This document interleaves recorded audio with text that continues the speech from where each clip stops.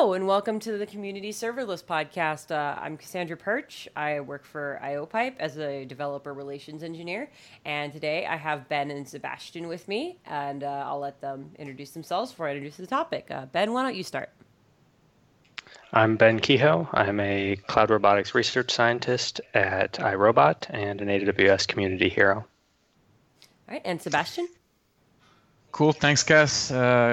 Good morning, good afternoon, Ben. And my name is Sebastien Goasguen. I'm the Senior Director of Cloud Technologies at Bitnami. I take care of everything Kubernetes related at Bitnami. Awesome. So the topic today kind of started with a Twitter discussion a couple weeks ago. And what it was about was basically creating your own serverless platform versus using an existing serverless platform. So Sebastien works on Kubeless, and Ben is an AWS hero. So basically, they're going to discuss the pros and cons of both. So I'm going to let them get started. Ben, you want to go or? No, I think you should start by talking about what Kubeless is and what it does. Okay, cool. So first, I think we are all here to advance technology and find solutions to problem for businesses. Okay, we're not here to have fights and religion discussion about this tech is better than another or things like this. So I think we are all in agreement here. So Kubeless is we call it a serverless solution, and it's something that you deploy in a Kubernetes cluster on-premise, or potentially it could be a Kubernetes cluster in the cloud, and we can discuss the different variants. But basically, it's meant to be a clone of AWS Lambda that people who are not on AWS and people who don't want to use Lambda are able to use to benefit from the paradigm of serverless computing, quote. So that's the main idea. I've been doing virtualization for a long time. I was there when AWS released S3 and EC2, and I have ton of respect for AWS. They are super innovative. They do lots of things that are terrific. Lambda is definitely, new paradigm, couple years old. That's really picking up, and I think that people who are not on AWS or people who don't want to embrace Lambda, should be able to leverage and benefit from that paradigm. So Kubeless is an attempt at providing those serverless features to those people.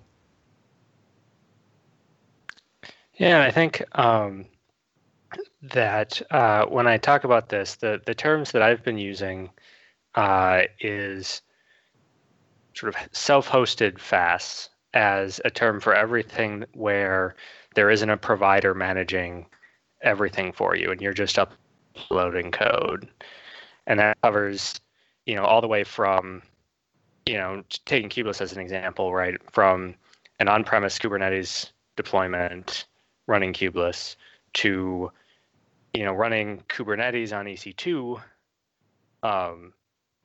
and then Kubeless on that to say like the Google Container Engine, which is managed Kubernetes, and then deploying Kubeless on that. In my mind, from the sort of serverless perspective, those are all self-hosted because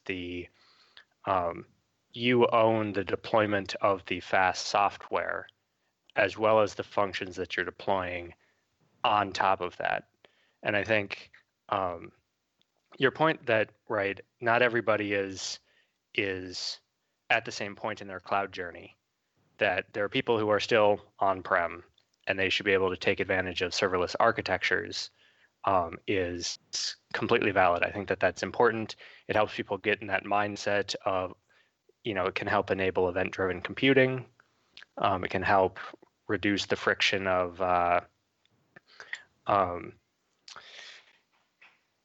developers, starting to use a given system because they can just write small amounts of code and deploy it. It may increase their speed of iteration.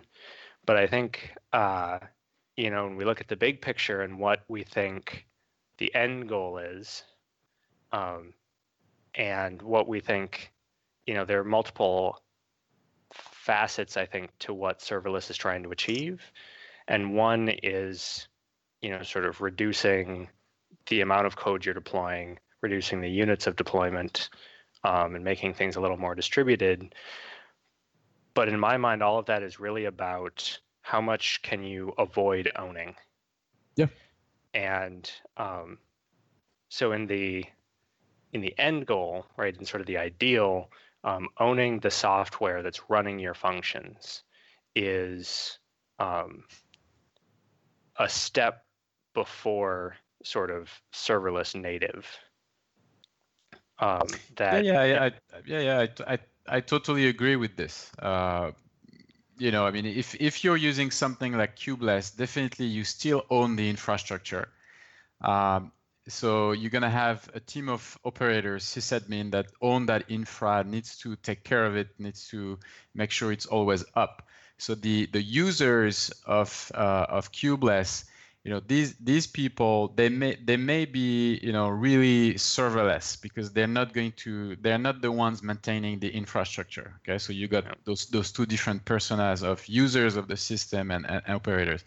But at the end of the day, if you're on-prem, the organization running that infrastructure is paying the cost of the entire infrastructure, and they have to manage that entire infrastructure.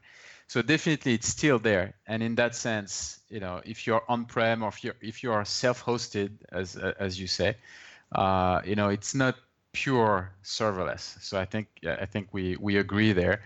And also, one thing I'd like to bounce off is that, names are super difficult, and then people tend to fight around, what it means and so on. Yep.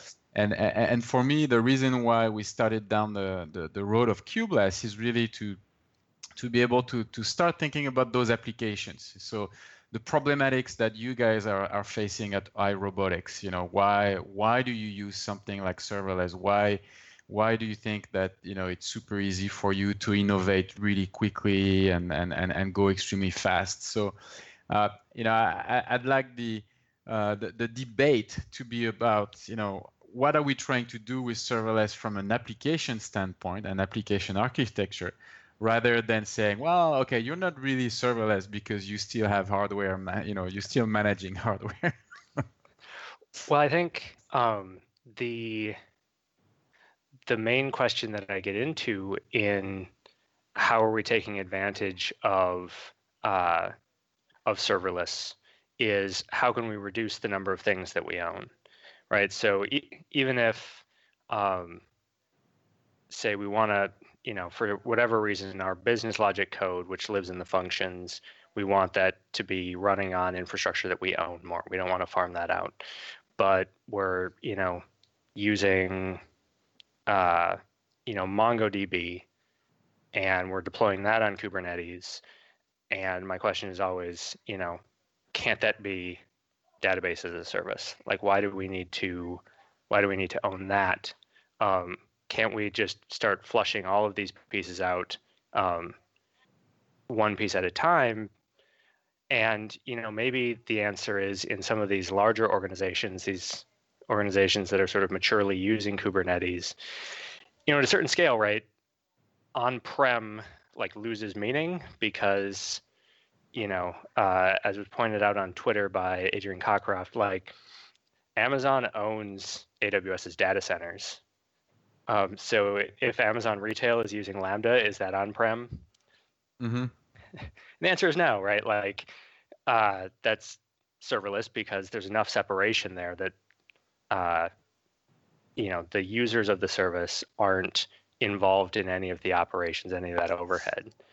And so I think, if you have enough of that split that you talked about, right, where the operations of the cluster and the software and everything is owned far enough away that the developers who are deploying functions don't have to think about it, then you have achieved that serverlessness. Do you see that happening in organizations? Do you see that happening not just for compute, but for databases, for queuing, for message passing, all of these things? So it's almost like talking about the actual I want to say penetration, but that's not the right word. It's the how much people have embraced the cloud. How prominent is the use of cloud, and we still see a lot of enterprises, they're still on-prem. They still have their own data centers. So as much as I'm more of a researcher, and I think that ultimately everything will move to cloud, to AWS or to Google or to Azure. The big three, it's clear that they have so much expertise in data centers, in running data centers, in optimizing the power, in the networking and everything, that it's almost a waste to actually try to maintain your own system.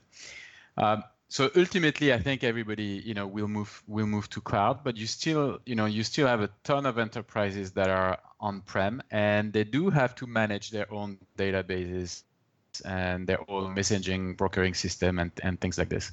So AWS definitely now gives you like a ton of services. You can build your entire infra with all the services that AWS provides. Those services, it's interesting because I think that those services used to be kind of cutting edge, and then AWS has almost started to be a little bit boring with services like Oracle database, and why do they provide managed Oracle databases? Because the enterprise is asking for that type of service. So they provide boring bits that are trying to help enterprises move to the cloud 100%, and it's their business. And the key, I agree with you, is that once you start moving all those database as a service, archive as a service, messaging, machine learning as a service, you use all those services. Now your problem from an application standpoint is to tie all those services together. And that's where Lambda comes into play. And I think that's why AWS has come up with Lambda to allow their users to build their applications leveraging their services. And maybe we'll get into the lock-in later, because there is definitely a portion of this here. But to get back to your question, I there's still a lot of people that are going to manage their own services on-prem, even in Kubernetes. A lot of people that we see, they may have a Kubernetes cluster, but they still have a legacy Oracle database in the data center, and they bring that in through a Kubernetes service. So they start building microservices that still use their Oracle database. So it's fully on-prem. Mm-hmm. So if you look at a system that's using Kubeless and using software that's deployed either on-prem or say it's all inside Kubernetes, right? So Kubernetes is functioning as, in some sense, the cloud that it's running on. What do you think is the first thing that starts to move off of Kubernetes and into a cloud provider? If somebody has their Kubernetes cluster deployed on EC2, they're using Kubeless, they've got sort of a serverless architecture set up. What is what do you think is the gateway drug? To start the gateway to move into, the serverless native all services rather than software deployed on a cluster. Yes, so it's a spectrum and it's a journey, right? Yeah. I don't think it's going to be all black and white. So when we answer those questions, I want to make sure that people get that we're talking about a spectrum, and depending on the DNA of that company, of that organization, it may take a while, and they may embrace certain services versus other due to lock-in worries or compliance worries, things like this. But definitely, when you start building an application on Kubernetes, it's really strong. The fact that you're using ephemeral containers, it's very strong for stateless, type parts of your entire application, and you don't want to be managing your database. You don't want to be a DB admin. So let's say you're on Google Cloud or you're on AWS. You can actually start using that those database services. And I think that's the first thing. So you're gonna start using RDS, and then maybe the Redshift for archiving after that, and it's gonna be all data and persistency. You already see it with the plugins in Kubernetes for data persistency, where you use EBS. So you set up Kubernetes on AWS, and of course all your persistent volumes are EBS. So you bring in your data through EBS, and then you start using databases outside like this. So Yeah. and through that journey, I can totally. There is a path. I'm an open guy. I'm an open guy. There is definitely a path where, instead of using your own messaging like the Kafka that we bundle right now in Kubeless, you could actually using the Kinesis stream from AWS. And I strongly expect that within the next couple months, Kinesis is going to be a message possibility, a messaging system possibility inside Kubeless. And at some point, if you're really going serverless native on AWS, there may be a point where you're like, wow, you know what? I'm going to be 100% Lambda. There's this. How compatible, or Cass, did you have something? Yeah, actually. So you were talking a little bit about the gateway drug. I think that's one of the benefits of having such a large plethora of serverless technologies. Is I think the gateway drug for a company is going to be whatever's closest to what they're already using, regardless of whether they're a startup or especially with enterprise. So let's say you've got a large enterprise company and they're already running a Kubernetes cluster and they're already putting the money into running a Kubernetes cluster. It seems like they'd be more likely to try Kubeless for serverless, something because they've already put all this money into that, and then trying serverless via that would either cost them less money or cost them less headaches because they already have that. And we mentioned we'd talk a little bit about lock-in later, but this is like the good side of lock-in. For instance, if they're already using AWS as an enterprise company, if they just made the move to the cloud and they're just starting to trust AWS, I could see them starting to trust Lambda pretty easily, especially from a cost perspective. So when you mentioned a gateway drug, I thought about like the idea of incremental change, and I think that's really what makes the plethora of vendors such a great thing, is because even a large, slow-moving enterprise company can find a serverless offering usually fairly close to what they're already using. So. Yeah, I think lock-in is a good topic because I think it's something that even so my position on lock-in is that for all but the very largest organizations, provider lock-in should not be, on serverless should not be that big of a concern, primarily because, the risk that you're going up against is twofold, right? Is A, that you may be paying too much because you're beholden to a company, and B, that the company disappears and, then you don't have any support.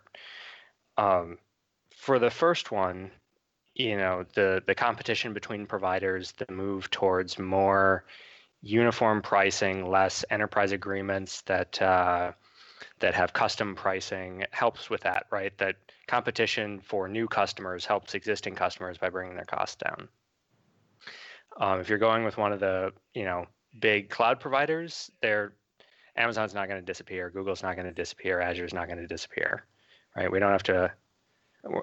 You shouldn't be worried about that. Within that, right, an availability zone, a region, things like that you might be worried may go down or something. That's something that can happen, but the business as a whole is not going to just dry up. And then the cost that you do when you're looking at avoiding lock-in is when you look at the container or VM level, it's pretty easy, right? A VM or especially a Docker container looks exactly the same on Google Cloud as it does on AWS.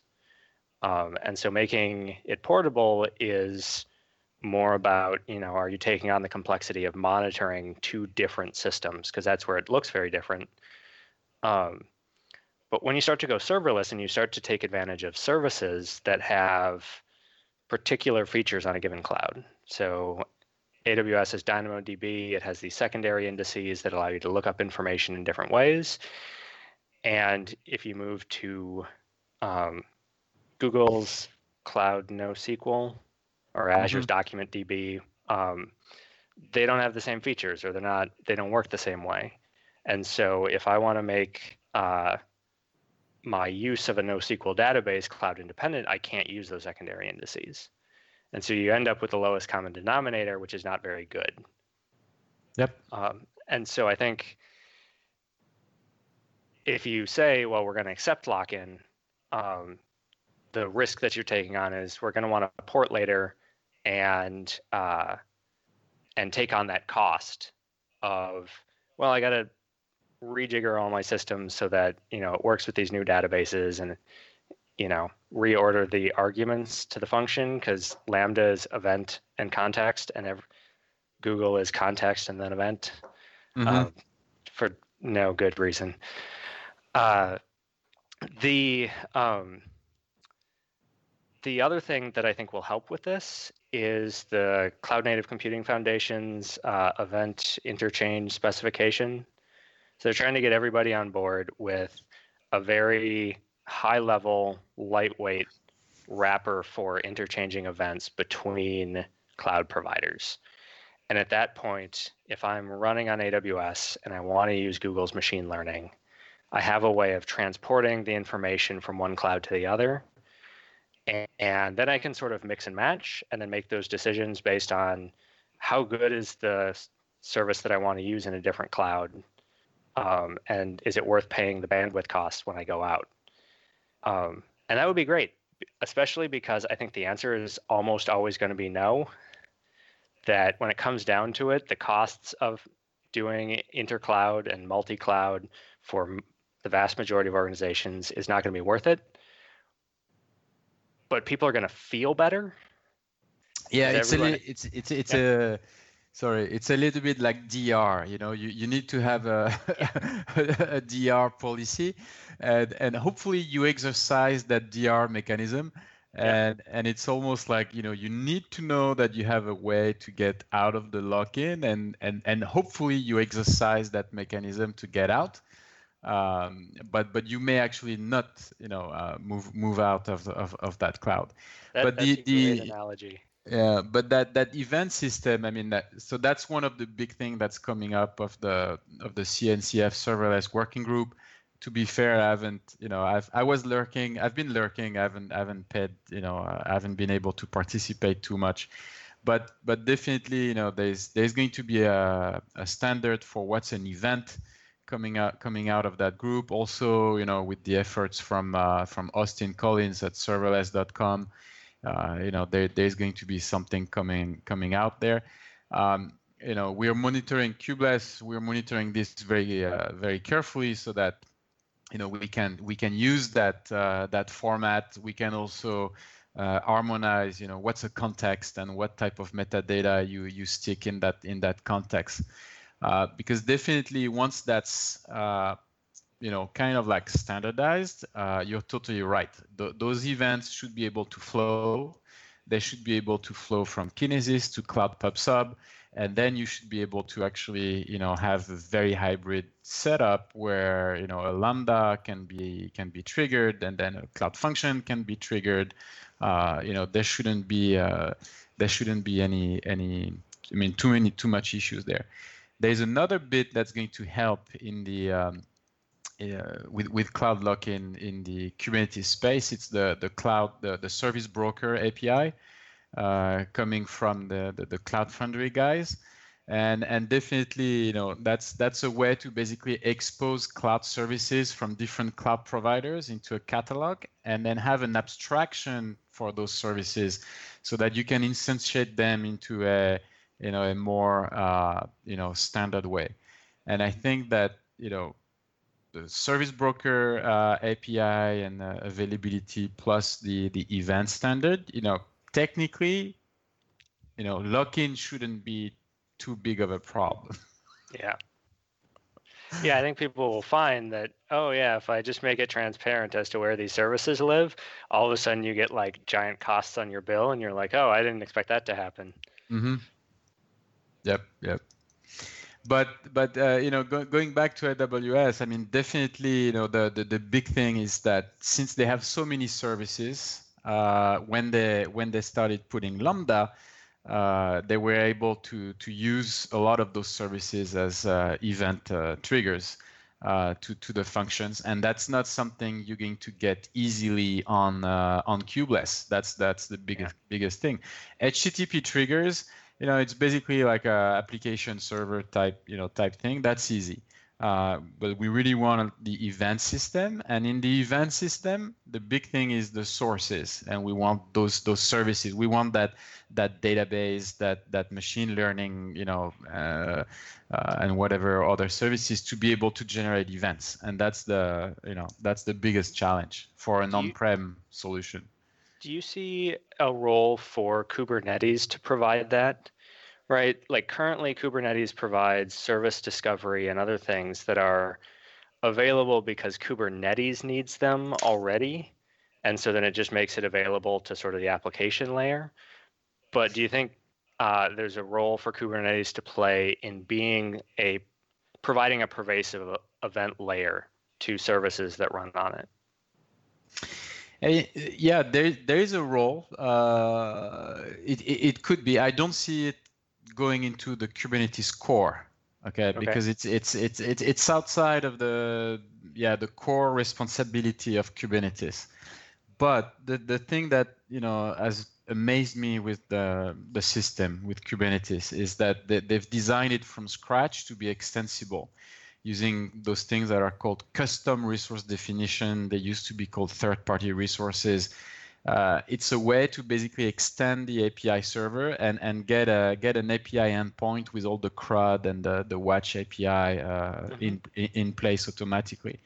So if you want to extend Kubernetes, it's extremely easy, and somebody could actually come up with an event layer that extends the core Kubernetes. There is basic events coming out of the system, and you can use those events to do certain actions. People do it for controllers. Let's say, yeah.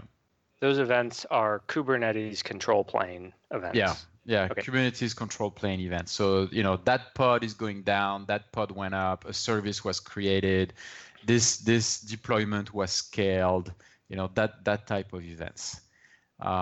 So it's there. It's not great, but it's there, and we can use it in Kubeless to really do a lot of automation. Write functions that give you automation in the system, but it doesn't do an event bridge with, let's say, something like Minio object store, event notification and things like this.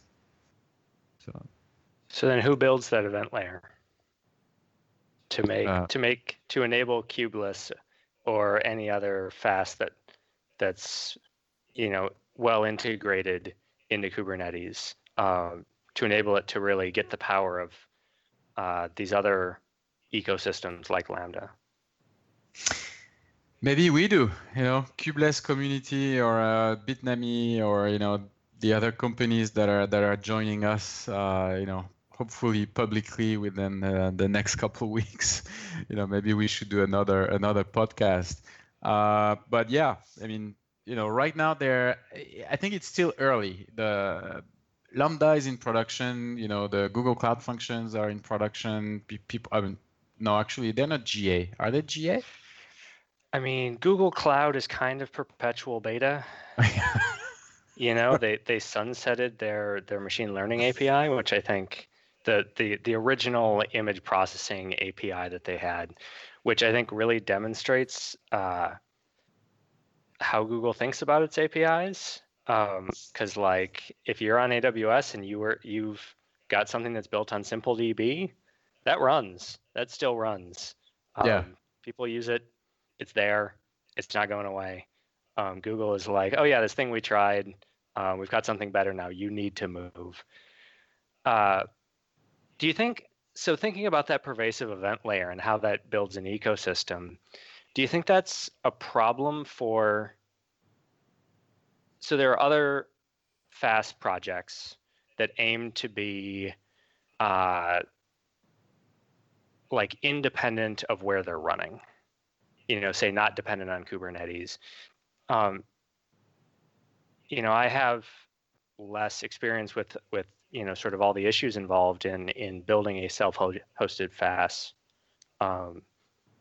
project. Do you think that would be more difficult to have that pervasive event layer if you're saying, yeah, I'll run on Kubernetes, I'll run on Docker Swarm, I'll run on some other container platform? And I think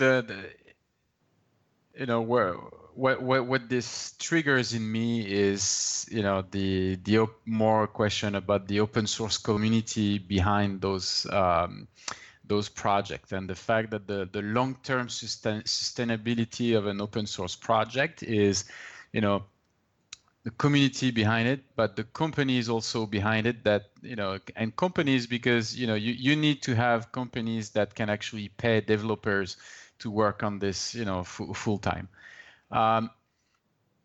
So you have to look at what's behind those companies. So Fission, there's Platform 9, Kubeless, currently Bitnami, plus some other companies that hopefully will come on board. But that's what's gonna tell us the sustainability of those projects. Now, in terms of Kubernetes, where I was getting at is that if you look at the other container orchestrator, it really, I think it's pretty clear right now from business standpoint that Kubernetes has won the orchestration war. All the data that you see from Gartner or other analysts, tells you that 60 to 80% of people that are using an orchestration, they're using Kubernetes or a variant like Tectonic or OpenShift. So things like Mesos, with Marathon, and things like Docker Swarm, are much smaller. So I think a FaaS solution, should definitely make sure it runs on Kubernetes. And for us, that's been our choice. We are 100% Kubernetes, and to tell it to you, in no subtle way, we're not gonna try to run on Swarm or Mesos. For us, it's 100% Kube. So the discussion we are having about lock-in between cloud providers, you're also making right now about container orchestrators. Yeah, except that Kubernetes is open source. Sure. Which means what in terms of container orchestrators? Which means that even if Google stops developing Kubernetes, I can still run Kubernetes on-prem. Right? Sure. I mean you're choosing to lock yourself yourself into a container orchestrator, as opposed to some of these other projects which are thinking, how do I make myself container orchestrator independent? I think there's a big difference there. I'm deciding to rely on an open source software, versus deciding to rely on a vendor providing services. It's very different. I mean, it is, but one thought there is if Google does stop deciding to develop on Kubernetes, it means it's gonna. Yeah, y'all can hear me, but the audio feed can't. Let me turn that up a little bit. All right. So if Google decides to stop tomorrow on Kubernetes development, you have to admit, while you can still run Kubernetes on premise and you can still run Kubernetes and it'll still be there, the other platforms might start to advance past Kubernetes in terms of features, in terms of performance, because especially if they still have the company backing that they currently do, with Mesos having Apache, things like that. So while you're not relying directly on a company for services, you're relying on them to keep their development muscle behind this tool, which I think is a less concerning dependency than relying straight on a company. but I don't know if it's quite as big of a difference as directly relying on them. Because if Google stopped working on Kubernetes, that means all the engineers that are currently working on making Kubernetes better at Google are probably going to be moved to other projects, and that would affect the project, at least in a small degree. I don't know enough about Kubernetes to say how large of a degree, but I know it would affect at least a little. So let's tackle this from a risk perspective. What's the risk of Google and Red Hat stopping development on Kubernetes versus the risk of Docker Inc. stopping development of Docker Swarm, or the risk of Mesosphere stopping the development of Marathon? Right. It's definitely not high. Like I said, it's a much smaller risk than relying directly on the company services. But I did want to point out that there is a small amount of risk because open source projects, they can come and go. I mean, in terms of the developers that are working on them. So that is a thing. We've seen a little bit of it. And if you look at Docker Swarm, and you embrace the first Docker Swarm, suddenly Docker Inc. decided, hey, let's stop the first Docker Swarm and let's create a new swarm. So, they basically abandoned the first project and created a new one. But yeah, I feel, I was going to say, I feel like the risk is with open source projects is, that are backed by companies is less about them stopping supporting it and more about forks. That's fracture the community. Yeah, that's true. That's true too. But if we go back to the serverless, a little bit debate, I think what we're seeing is that we're seeing different, fast solution, come up. They have pros. They have all pros and cons. They rely on different, let's call them backend systems. But I think it's still very early in the development. When Cass and I met at JeffConf in London, it was pretty clear to me that 80 to 90% of people that use serverless right now, it's real. Okay, it's not fake. 80 to 90% of those people are on Lambda, on AWS Lambda, and then 80 to 90% of those people, seem to be using the serverless framework. Okay, that was my impression. Mm-hmm. So the on-prem solution, even like Kubeless, I think they are still very early solution. It's going to change because there's going to be these event standards coming up. AWS might come up, at reInvent with a Kubernetes managed service. How much is that going to change the game? Because I'm sure that then you'll be able to, somehow tie Lambda to things. So, all of this is still very early and changing extremely fast. So, we have to stay quick on our feet and keep pushing the tech forward. So I have a last question. So suppose, take a year from now, with all the development, with all your roadmap you have for Kubeless, you got a 3 or 4 person startup asking you, we could go with a cloud provider, and their fast solution, all of their services, or we could put everything into gaining Kubernetes experience, running Kubeless and services on that. What would you recommend to them? A 3 or 4 people startup. Yeah, greenfield. Yeah. So first, I would tell them to go with a managed Kubernetes service in the cloud. Okay. Whether it's AWS if they announce something, or whether it's GKE. Okay, because I do agree with you. You don't want to own that stuff, and you want to concentrate on your applications. That's what you want to do. You want to build your apps, so you don't want to be managing your infrastructure and taking care of your network and things like this. So if they want to go Kubernetes, because they still want some control on what's happening, and they may have different workloads that may not be amenable to Lambda, I would tell them go with a managed Kubernetes service. And then, at that point, we'll see what's the state of using cloud provider function services with a hybrid type of setup like this. Mm-hmm. But I truly expect that at that point, Kubeless will be in very good shape, and we'll be able to also use those cloud services inside the managed Kubernetes system.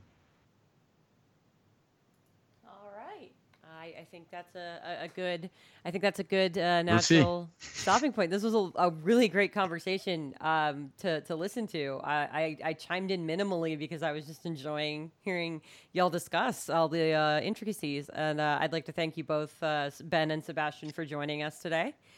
And thank you both as well. Thank you. Thanks, Cass. Yep. And thank you, community, for listening. And keep an eye out on the Serverless Community Podcasts. We're going to be having more regular episodes from here on out, I have a feeling. So talk to you again soon.